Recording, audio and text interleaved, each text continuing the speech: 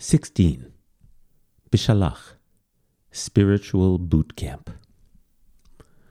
Vayilonu kol adat ben Israel al Moshe ve'al Haron bamidbar.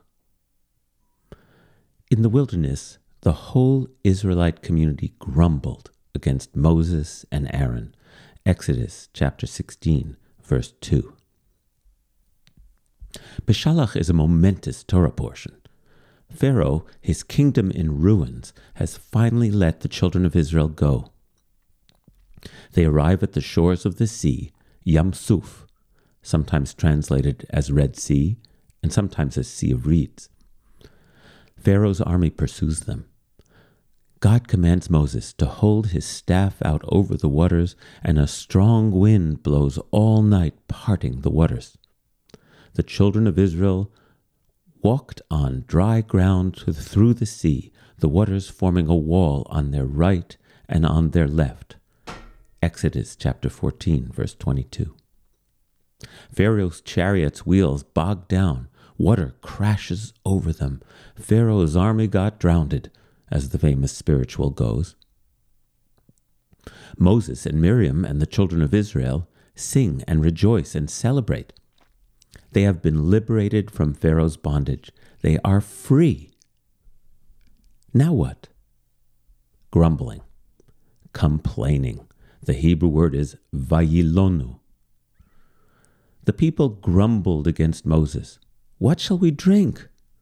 Exodus chapter 15, verse 24. The whole community grumbled against Moses and Aaron.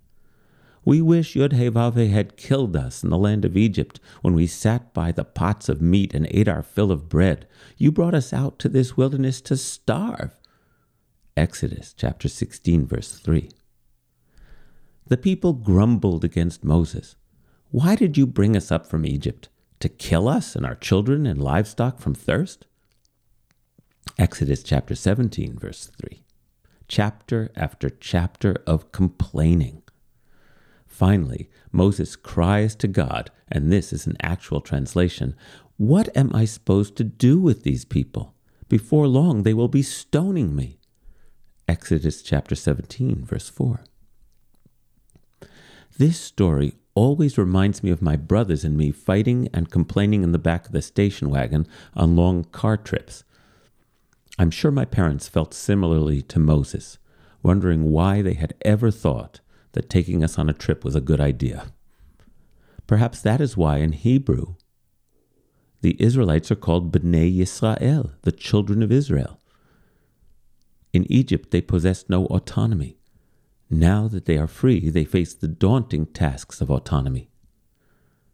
They must learn to delay gratification, take responsibility for themselves, build a just and fair society, and have faith in their future. These are the prerequisites for self-determination. If they do not master these attributes, then even if physically they are no longer enslaved, emotionally and spiritually, they will never be ready to enter their land of promise, their promised land. This maturation process will take 40 years. For each complaint in our Torah portion, God provides a solution. Brackish waters are made sweet. Quail and manna cover the ground with food. Moses strikes a rock with his powerful staff, and water gushes from stone. But these are not merely miraculous fixes. The Torah also describes them as tests for the children of Israel. Yod-Heh-Vav-Heh is training them so that they might be able to endure the insecurity of freedom and still rise each day with faith in the journey. The deepest exposition of the nature of this training is chapter 16 of Exodus. The entire chapter is devoted to the story of the manna, the fine and flaky substance that appears on the ground every morning to feed the entire community. Manna is no ordinary food. When the children of Israel went out to gather it, whether they gathered much or little, each household discovered that it had exactly the quantity they needed to be satiated. If anyone tried to hoard the manna and save the excess, the next morning they would find that the manna had rotted and was now putrid. On the day before Shabbat, everyone was instructed to collect a double portion so that they would not have to labor on Shabbat. Lo and behold, on Shabbat, the manna did not turn foul. What is this wondrous food?